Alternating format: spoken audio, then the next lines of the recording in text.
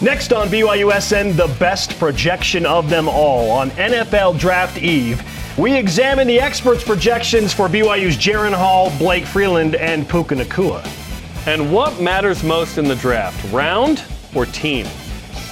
Welcome to BYU Sports Nation, presented by the BYU Store, official outfitter of BYU fans everywhere. I am Spencer Linton alongside a man who will release his full 7-round NFL mock draft in 58 minutes, right, Jarom Jordan? That is coming up on Saturday night when the draft is over. I would just say, here's NFL.com's link to that.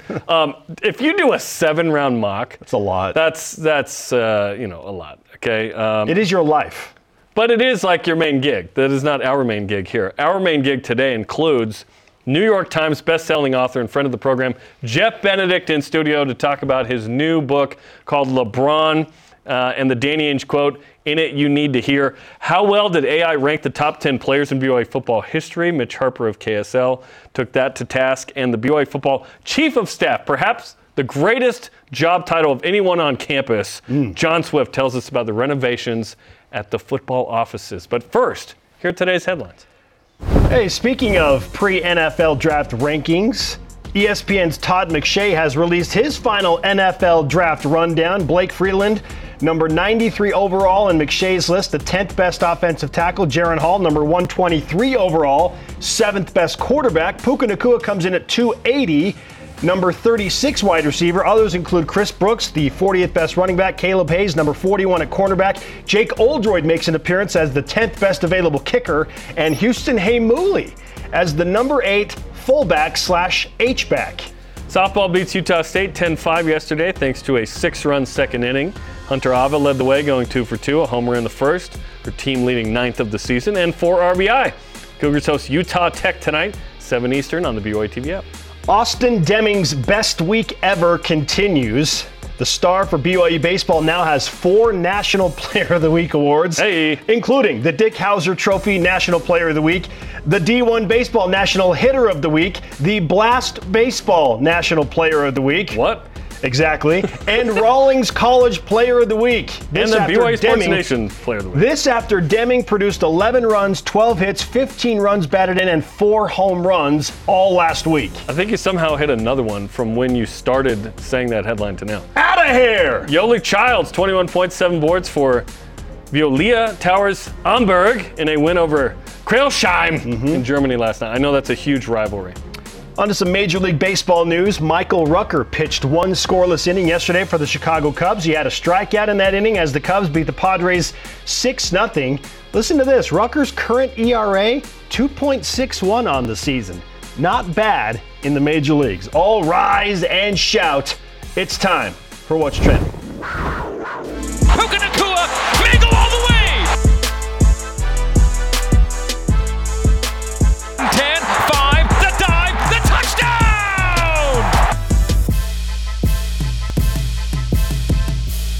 What's Trending, presented by Tim Daly Ford, part of the Tim Daly Auto Group, serving Utah since 1968. We are examining the NFL draft examiners on draft day eve. It's time to a degree, sort through the 7-round mock drafts.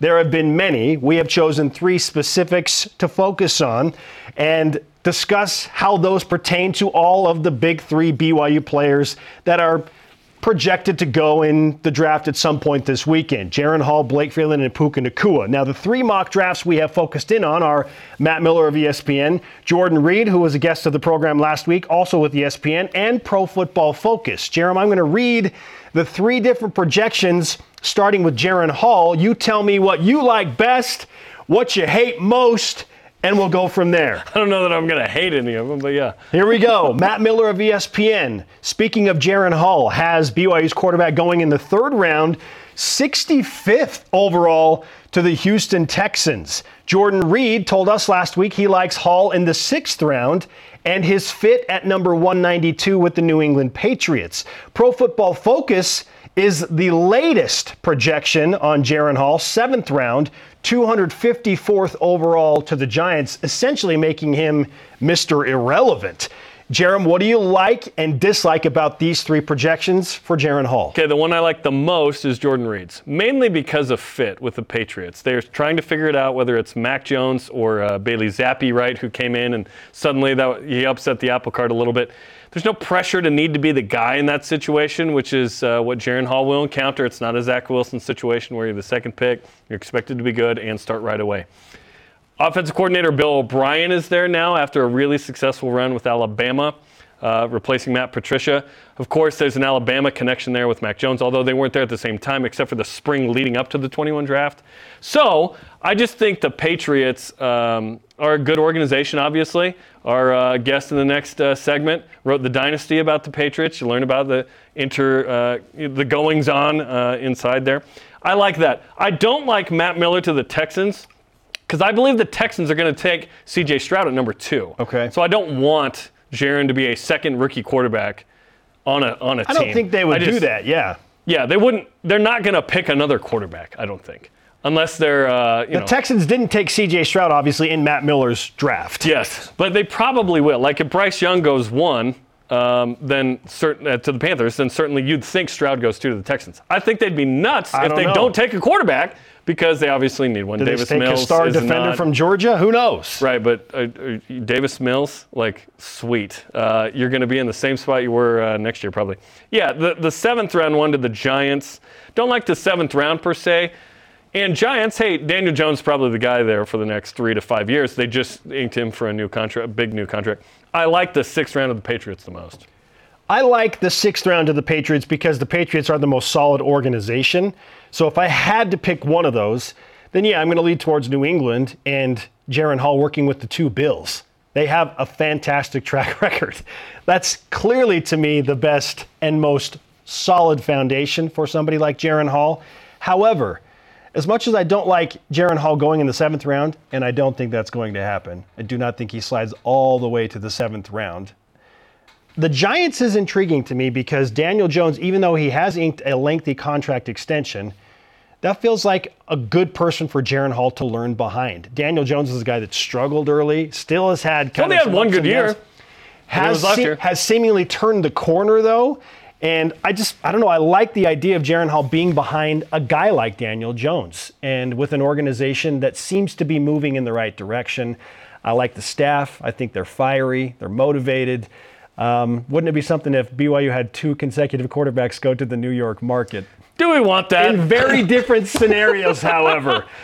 Yes, the Jets and the Giants are 2 different worlds. Giants have done what's called win something recently. Yeah, you can't look to Joe Namath and you know what I mean. Mark Sanchez and the butt fumble. No, I don't know that Daniel Jones is the quote-unquote vet that I would like Jaren behind per se. Do you want him behind Mac Jones? That's where I struggle with the Patriots. Yes, because you might be in there in a year or 2. I don't necessarily need Jaren to learn behind a pro per se. He can learn from the system, the team, and get an opportunity early. I would like Jaren to get a chance at something like Bailey Zappi did, where he came in for a couple games and makes it interesting and is a compelling backup, as opposed to whoever is behind Patrick Mahomes and Josh Allen. You're not going to play. You may learn something great, but you ain't going to play. I would like to see Jaren play in year 2 or 3. Okay. So, and you feel like the Patriots give him the best chance. There's not a lot of stability with Mac Jones right now or Bailey Zappi. They will be in the quarter. Is it too soon for Jaren in year 2? Is it too soon? You got to play at some point. You're 25. Well, let's average go. Starting quarterback before last year was 28.5. Right, but you got to go. Your window is smaller than everybody else's. Not like a 21 or 22-year-old like most of these guys. Okay, Blake Freeland. Jordan Reed has him 2nd round, 47th to the Washington Commanders. PFF 3rd round, 95th to the Chiefs. And Matt Miller has 4th round, 122nd to the Chiefs as well. What do you like? What do you not like? There's one clear answer here, and it's the 3rd round of the Chiefs. One, because going in the 3rd round over the 4th round with both of those Chiefs prognostications gives Blake a bigger signing bonus, a better start to his career financially, but both have them playing for Andy Reid and the defending Super Bowl champions, and we kind of like him around here. They need a tackle right now. Blake Freeland, if he goes that high in the 3rd round, would have a legitimate chance to start for the defending Super Bowl champions in year 1. That'd be awesome. I love that. I love the idea of Blake going back and working with Andy Reid. and now Andy Reid's son, Spencer Reid, who's on the Chiefs strength and conditioning staff. He moved from the street behind me. He lived there 3 months. Wild. He left. Wild. It's with the Chiefs. It's clearly the Chiefs with Andy Reid and that program, knowing that he could play, if not in year one, certainly would feel like, okay, Freeland is a guy for the Chiefs moving forward from year 2 on. So I like that most. The Commanders, 47, like that's the best draft pick, so that's fun thinking about Blake going mid-second round. Like, oh, okay, yeah, that's an even better signing bonus. It's more prestige. I don't like the fit as much because the Commanders don't need a tackle as much as the Chiefs do, and I don't feel like there would be as quick of a transition to a potential starting position with the Commanders as there is with the Chiefs. I'm not his agent, so I'm not as keen on like how much money he will make. He'll make a bunch of money no matter what. But the Commanders are a dumpster fire for the most part. And Dax Milne is surviving there, which is great. I would hope that at some point he can get on a team where maybe Are they a dumpster fire? That feels strong. Have you seen the ownership? Have you seen the ownership? Well, it's just hopefully changing, right? Well, hopefully is a nice sentiment that anyone could put in any situation. It feels like that someone else will buy that team, and that will help a lot. Hasn't happened quite yet, but yes, I love the Chiefs. It's like a John Tate pick. Go to the Chiefs. You play for a long time. Obviously, Andy and BYU guys would love that connection. That would be great. Yeah, that trumps the 4th round to the Chiefs. So yeah, 3rd round to the chefs. Yes. As the commercial once said for Snickers. I love it. # great googly moogly. Great googly moogly. If you know, you know. Go watch that on YouTube. That's a great commercial. On to Puka Nacua. And he, not surprisingly, as we expected, is showing up in the latter rounds. Jordan Reed of ESPN has Nacua going 6th round, 180th overall to the Arizona Cardinals. Pro Football Focus has Nacua also in the 6th round, but 212 to the Cowboys. And Matt Miller has Nacua 222nd overall, joining the San Francisco 49ers. Jarom, which of these 3 do you like the most as far as fit, round, and whatnot go? There's some NFC West connection here against my Seahawks.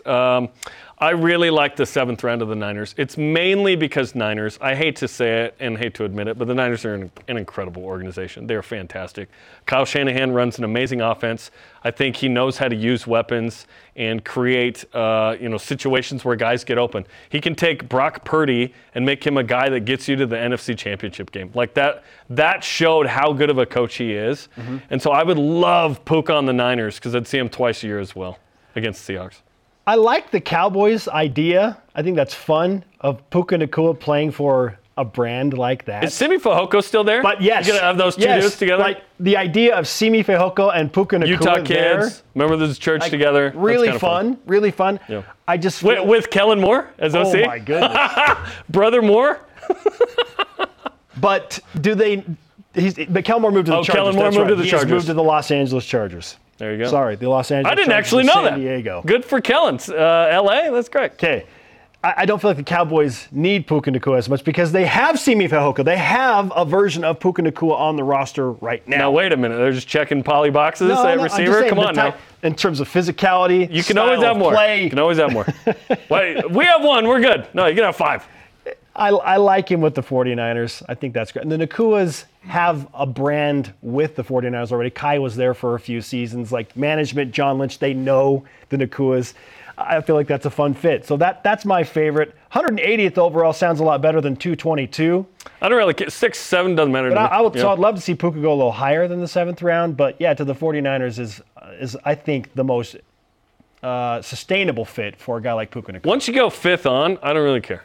Like, it's just fit at that point. Yeah. Maybe even 4th on, day 3. Yeah. Our question of the day is what round or what team a BYU player is drafted in more important to you? Okay, we're going round or team. Which do you care more about? Scott Solberg on Twitter says, I think it depends on what position a BYU player plays. For a quarterback, I would say the team. Look at Wilson for a great example of this. For offensive line, I would say which round means more. Better chance of getting playing time the earlier you're picked. Christensen is an example of this with Carolina. Yeah, 3rd rounder. # BYUSN on Twitter, Facebook, and Instagram. Following last night's win over Utah State and winning 3 of 4, BYU softball looking to keep it going tonight against Utah Tech, 7 Eastern on the BYU TV app.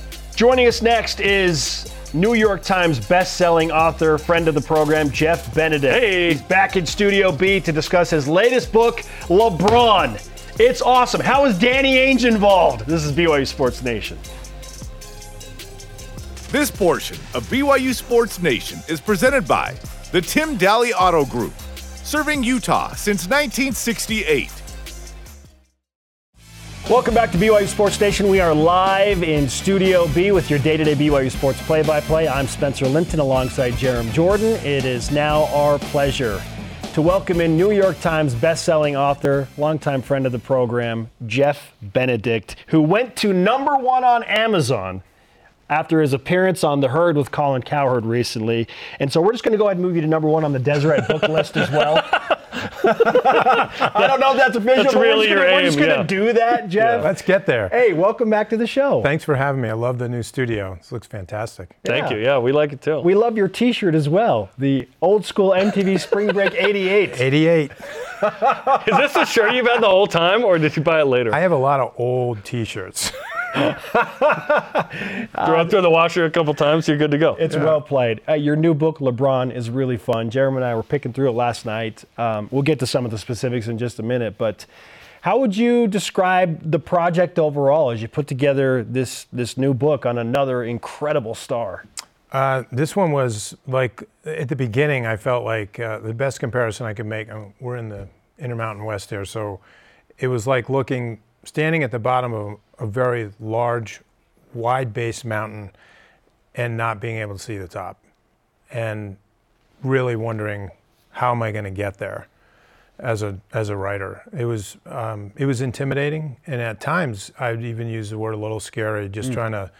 I felt a similar thing with the Patriots book. So I've had this feeling before as a writer. It's I actually think it's good though to be a little uneasy. And when you feel intimidated by something, it forces you to work harder and never assume that, oh, I can do this because I've done this before.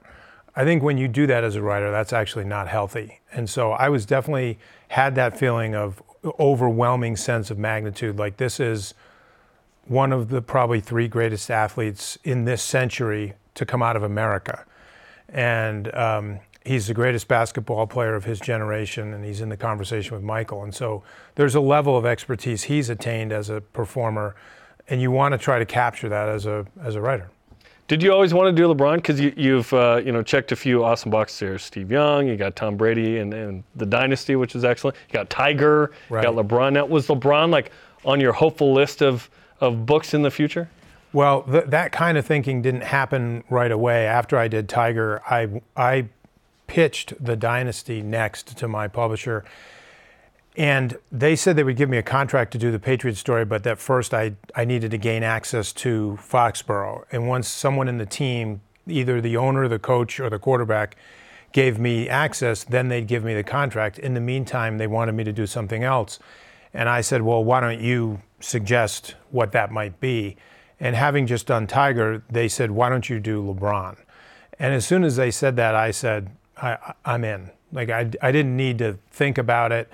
It's sort of like that book Blink, where when your initial instinct is yes, you shouldn't question that instinct. I've said this, like, this isn't something I needed to talk to anybody about.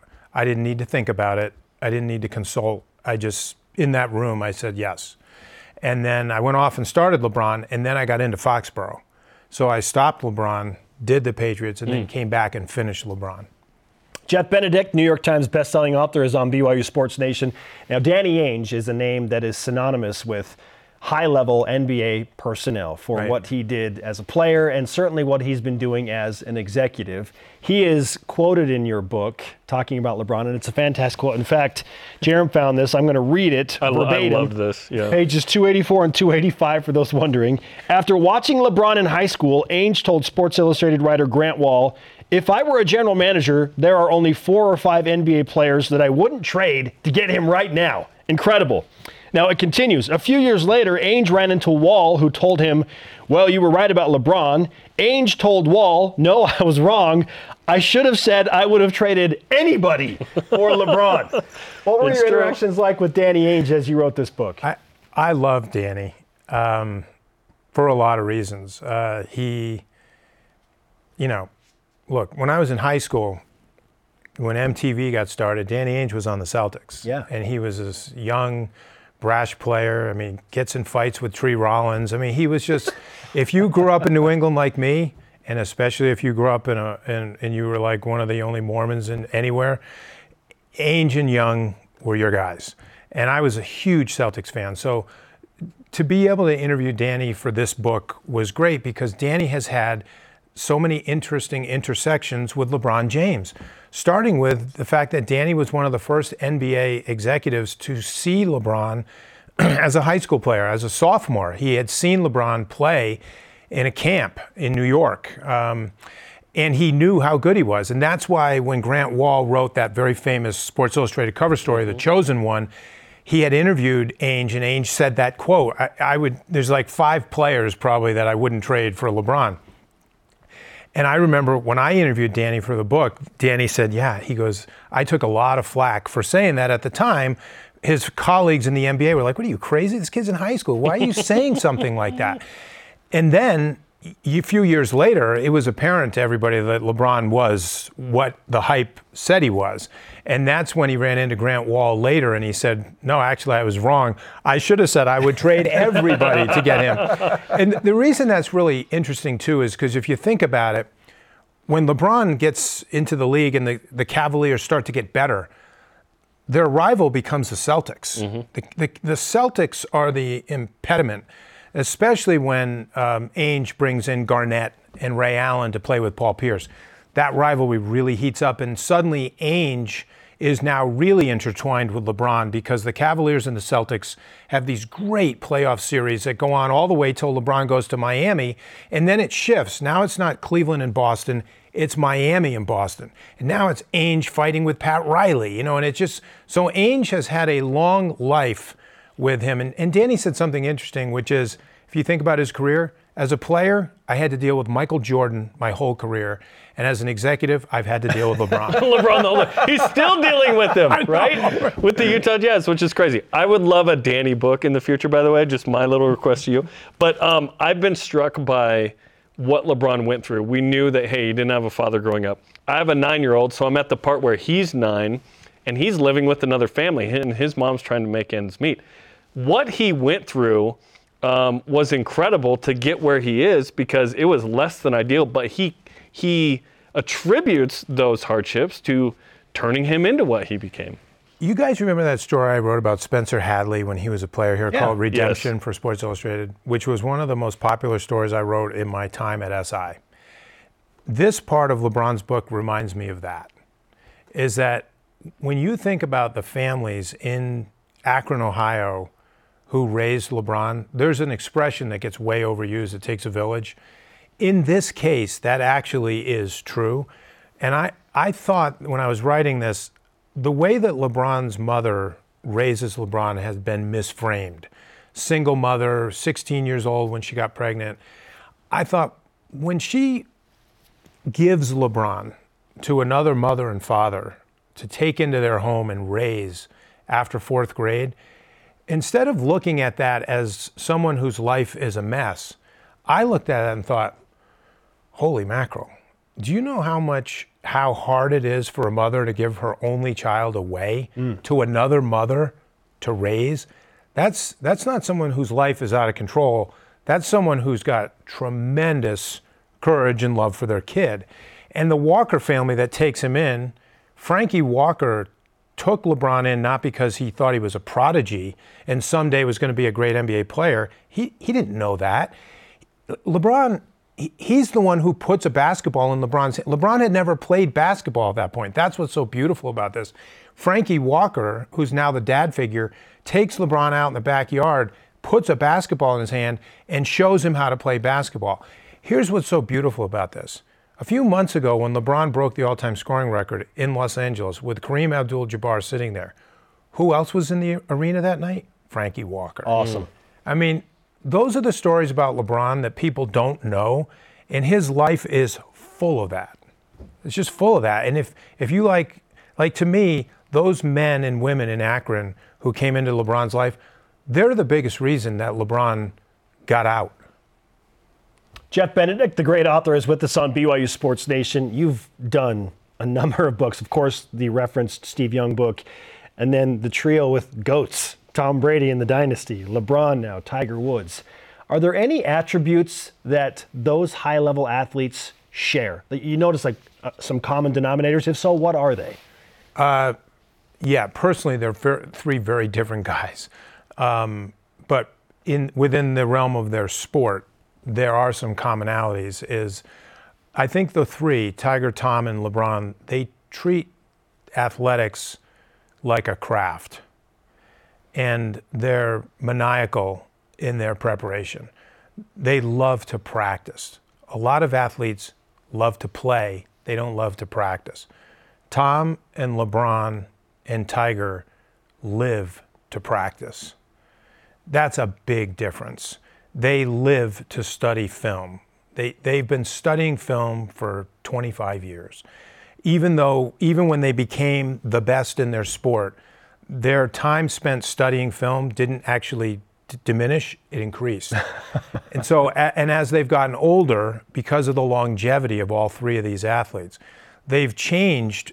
Like, I'm not hesitant to say Patrick Mahomes, Josh Allen, Ja Morant, you take any of those guys, they'll never catch Tom and LeBron. They never will.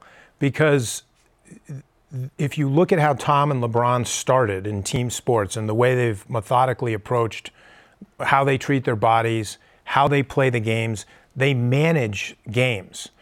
LeBron's a manager. He's managing the clock. He's managing his team. He's like a coach on the floor. Tom is like a coach on the field. That's why his relationship with Belichick worked so well for so long.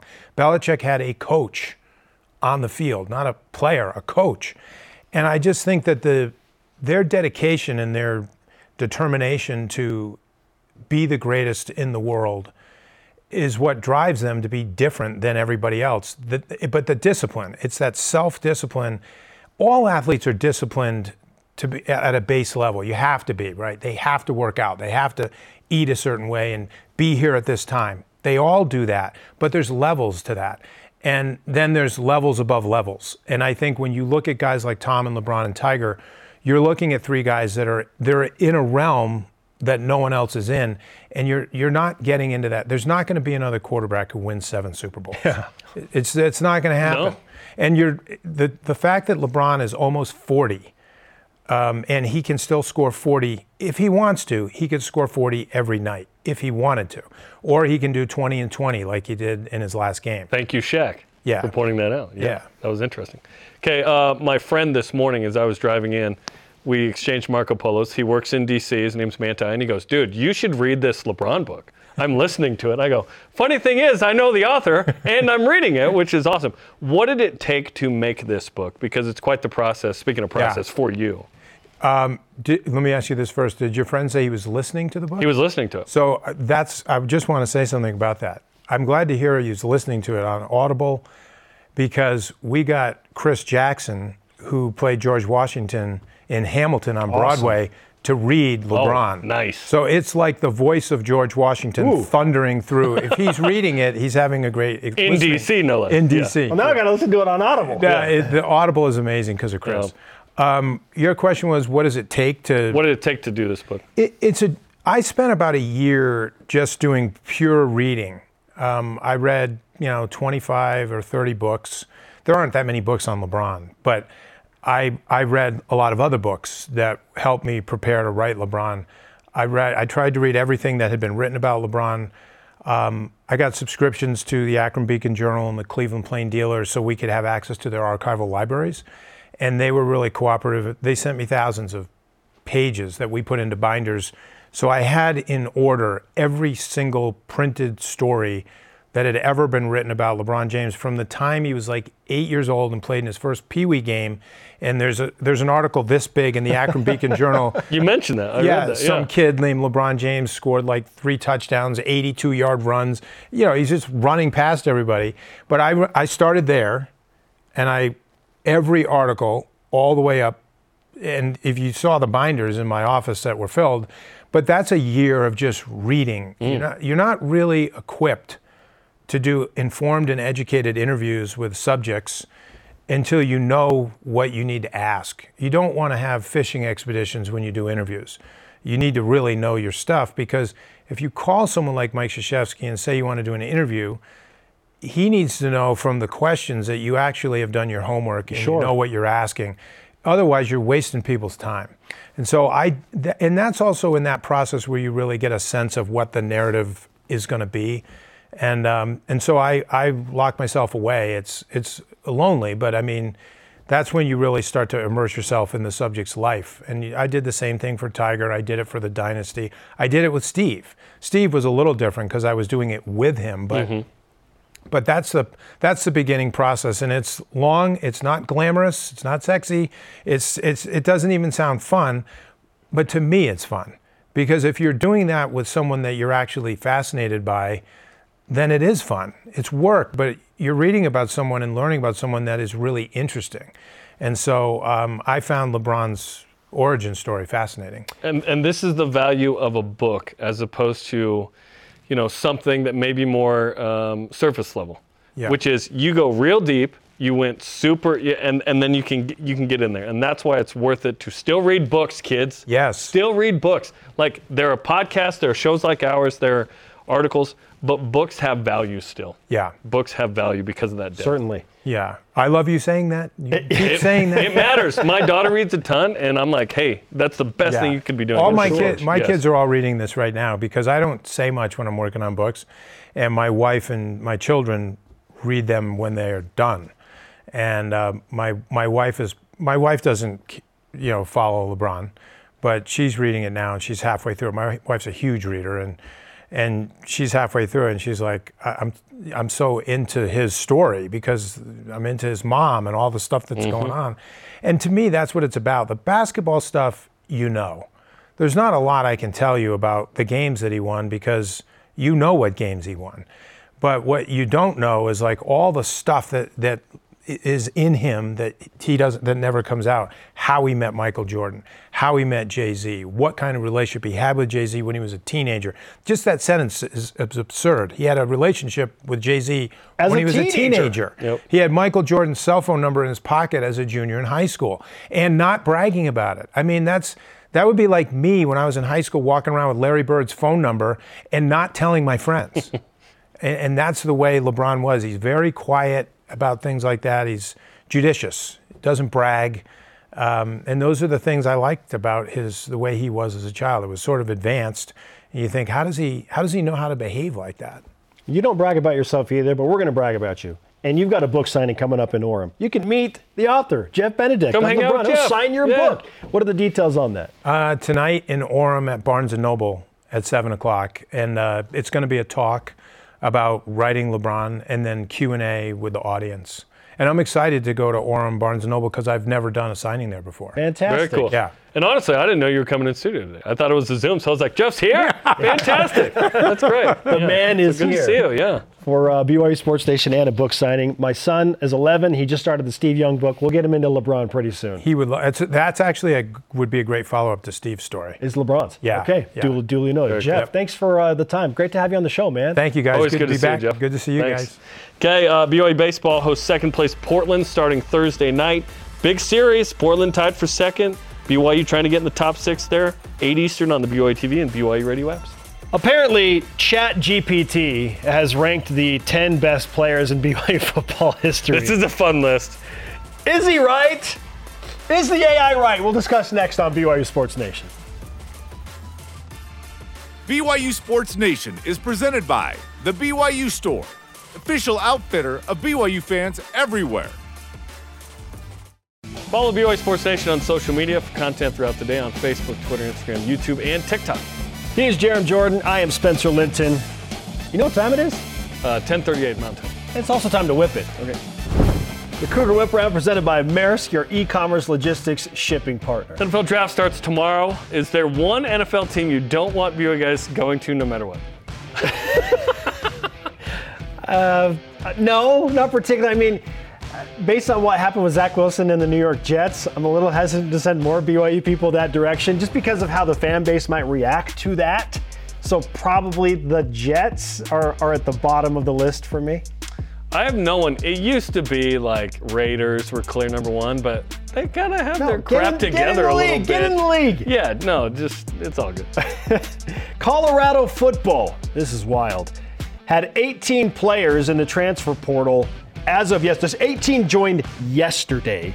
41 total since Deion Sanders was hired as head coach. So at some point, do you think BYU is going to get one of the Colorado guys through the transfer portal? Maybe, and we should call him a guy on a Buffalo. If you haven't seen that YouTube video, you certainly need to. What a situation there. Deion certainly wants his guys in there, but 41 is a lot. Well, can you blame the players? Deion came out swinging a verbal machete, and there's going to be some backlash, right? I'm bringing my own baggage, and it's Louis. He brought his Louis Vuitton baggage with him. So, yeah, a bunch of guys are like, all right, I'm out. I hope it's a wide receiver for BYU. That'd be nice. KSL's Mitch Harper, homie of the program, published an article asking ChatGPT who the top 10 players of BYU history were. Here are the results. Steve Young, in order. Ty Detmer, Jim McMahon, Gifford Nielsen, Austin Collie, Luke Staley, Robbie Bosco, Todd Christensen, Ziggy Ansah, and Dennis Pitta.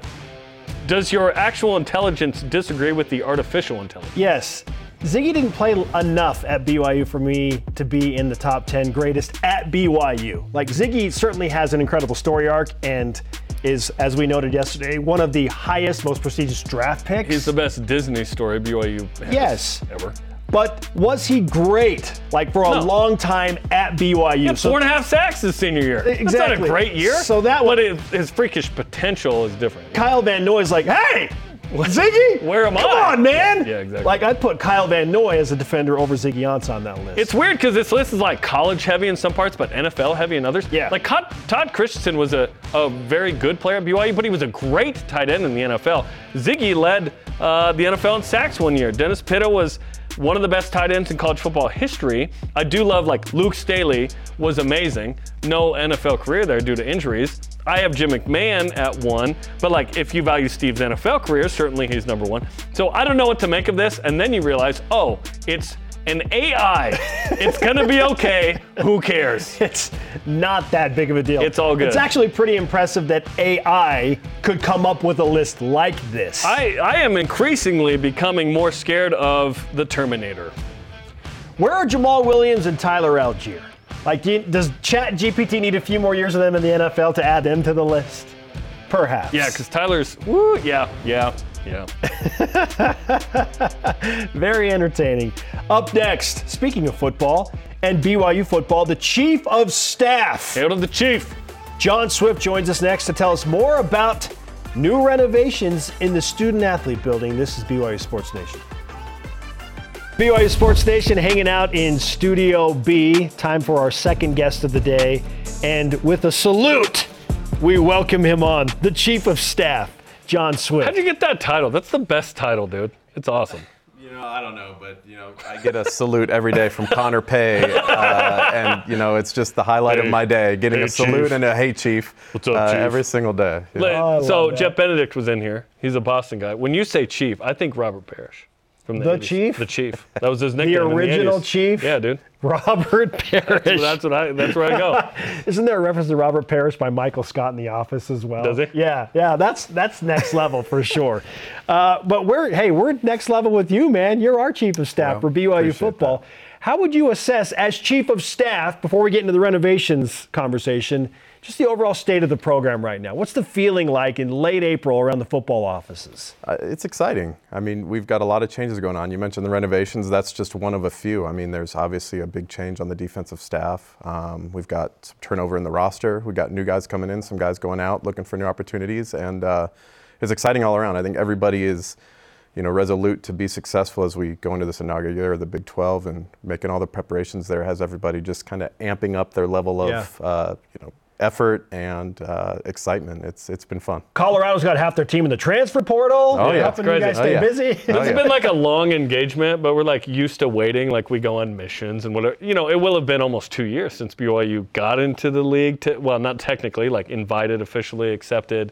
July 1, we get in, right? And then we actually play on September 2nd. So let's go. Okay, football office expansion. Let's talk about what this is and why now. And it should be ready by what, August 1st? Is that the word? So July 15th, technically, so that, we can be ready by August 1 in our area. Love it.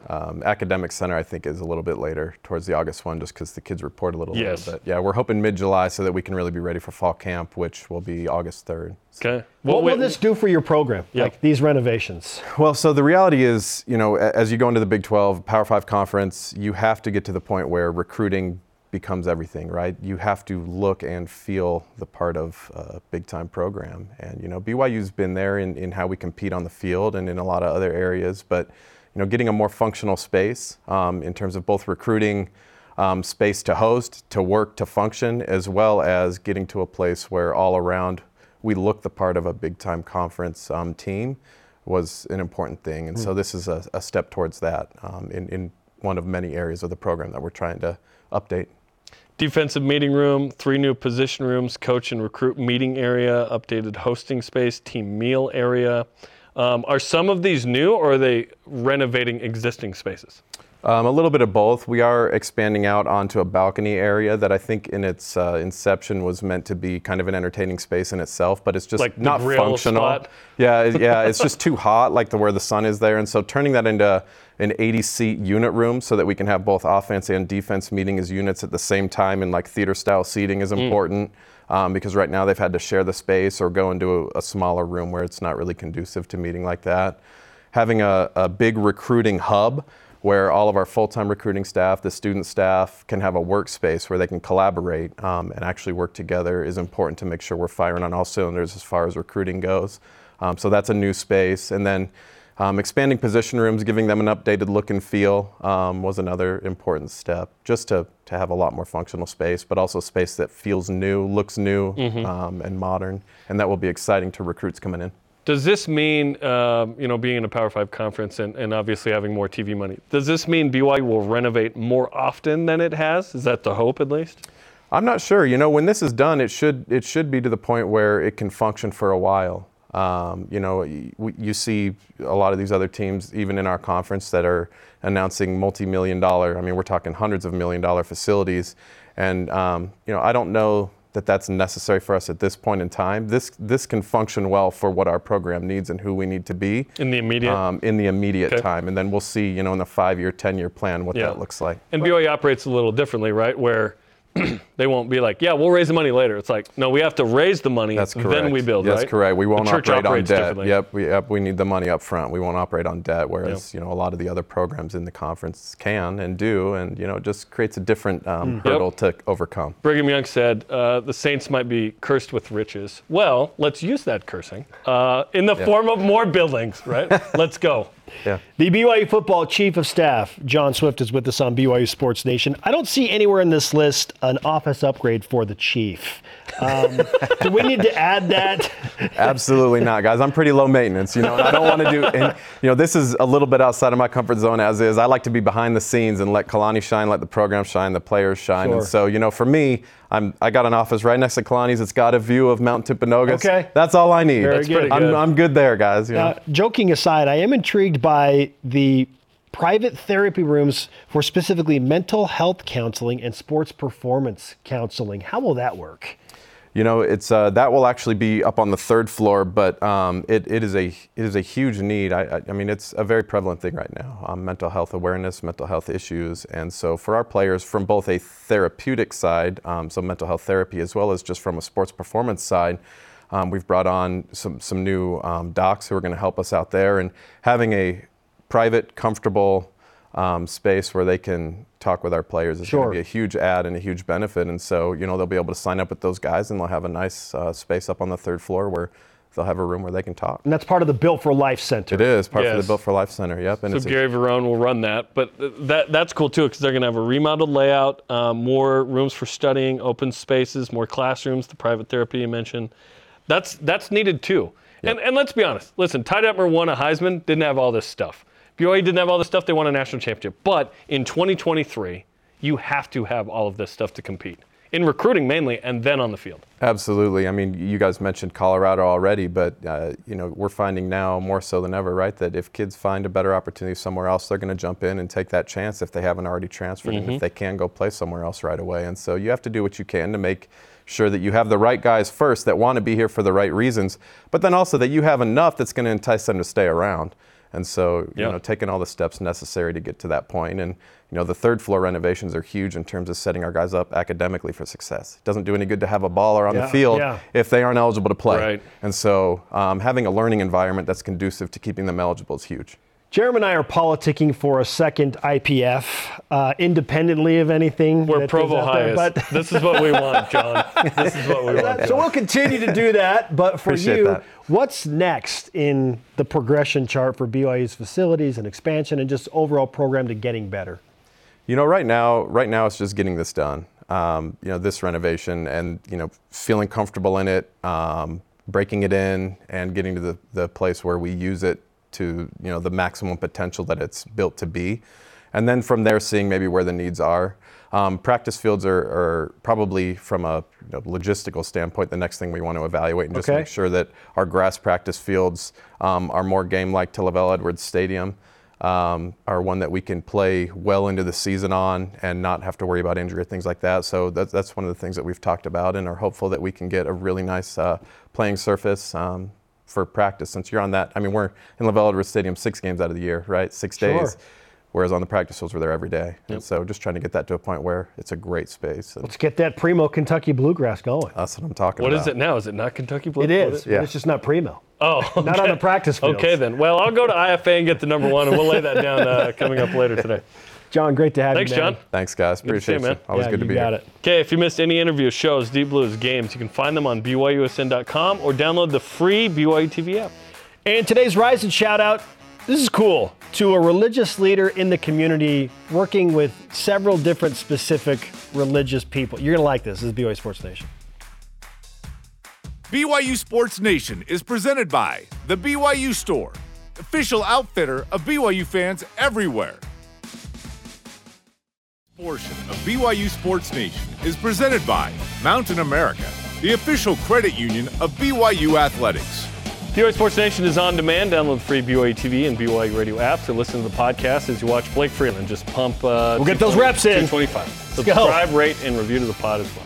Our question of the day is, which round or which team a BYU player is drafted in or drafted by more important to you? Our elite voice of the day, presented by PAX Healthcare Elevated, comes from Hayden Shockley on Instagram, who says, frankly, round is better, financially speaking, for the players. However, if they get on the right team and perform well, then they can make their way up the ladder, financially speaking. Yeah, I would rather have it be good fit and then they're in the league longer. Because if you're a 4th rounder, but you're out of the league in 3 years, like, yeah, you got some money. But again, I'm not their agent. Like, certainly I care that they make as much money as possible. But, like, in the end, I want them to just play and you know, rep themselves, their family, BYU, and so on. I'd like to be drafted first overall by the Kansas City Chiefs. Good luck with that. Okay, maybe the first round pick by the Kansas City Chiefs is the safest bet. Maybe that's like where go you to a target. Go to a team that you know is going to win. A first round pick by a team that just won it all. Yeah, so be 20 through 30 in the draft. First you round? go to actual good teams. Yeah. Today's Rise and Shout Out, presented by Mountain America, the official credit union of BYU Athletics. To Rabbi Chaim Zeipel, the co-director of the Shabbat of Utah County, who visited BYU yesterday. You can follow him on Twitter at Utah County Rabbi. He met with the BYU chaplain Jim Slaughter. Tweeted, great meeting with Jim Slaughter. BYU got to take home some swag. Now we can rep Jake Retzloff, the BYU quarterback on the field and in the synagogue. Speaking of Jake, got to meet the hashtag BYU Jew. That's what Jake is calling himself. Jake Retzloff on campus today celebrated his bar mitzvah as Jake wrapped tefillin for the first time. So he's wrapped his arm. And he's got, the box prayers in there, which is super cool. And so we have not had a Jewish quarterback, and I don't know how many Jewish players BYU has ever had. Yeah. This is cool to have Jake Retzloff on the team. Maury Bamba is Muslim. There are lots of different people from various walks of life. We've talked to Foos and Atiki, who are Muslim as well on the basketball team, and they added Ali Khalifa as well, which is great. We're here to learn, and now we're learning about all kinds of different cultures and religions and whatnot. Pretty cool. Yes, love that. And I hope that it becomes more and more frequent and more common so that it's, let's learn from each other. Let's go. Absolutely. It's an educational experience. Our thanks to today's guests, Jeff Benedict, New York Times bestselling author, and Jon Swift, the Chief of Football Operations for BYU. Sorry to Dennis Pitta, we ran out of time. For Jarom, I'm Spencer. Shout out to Jason Buck. We'll see you tonight for BYU softball at 7 Eastern, 5 Mountain. Go Cougs.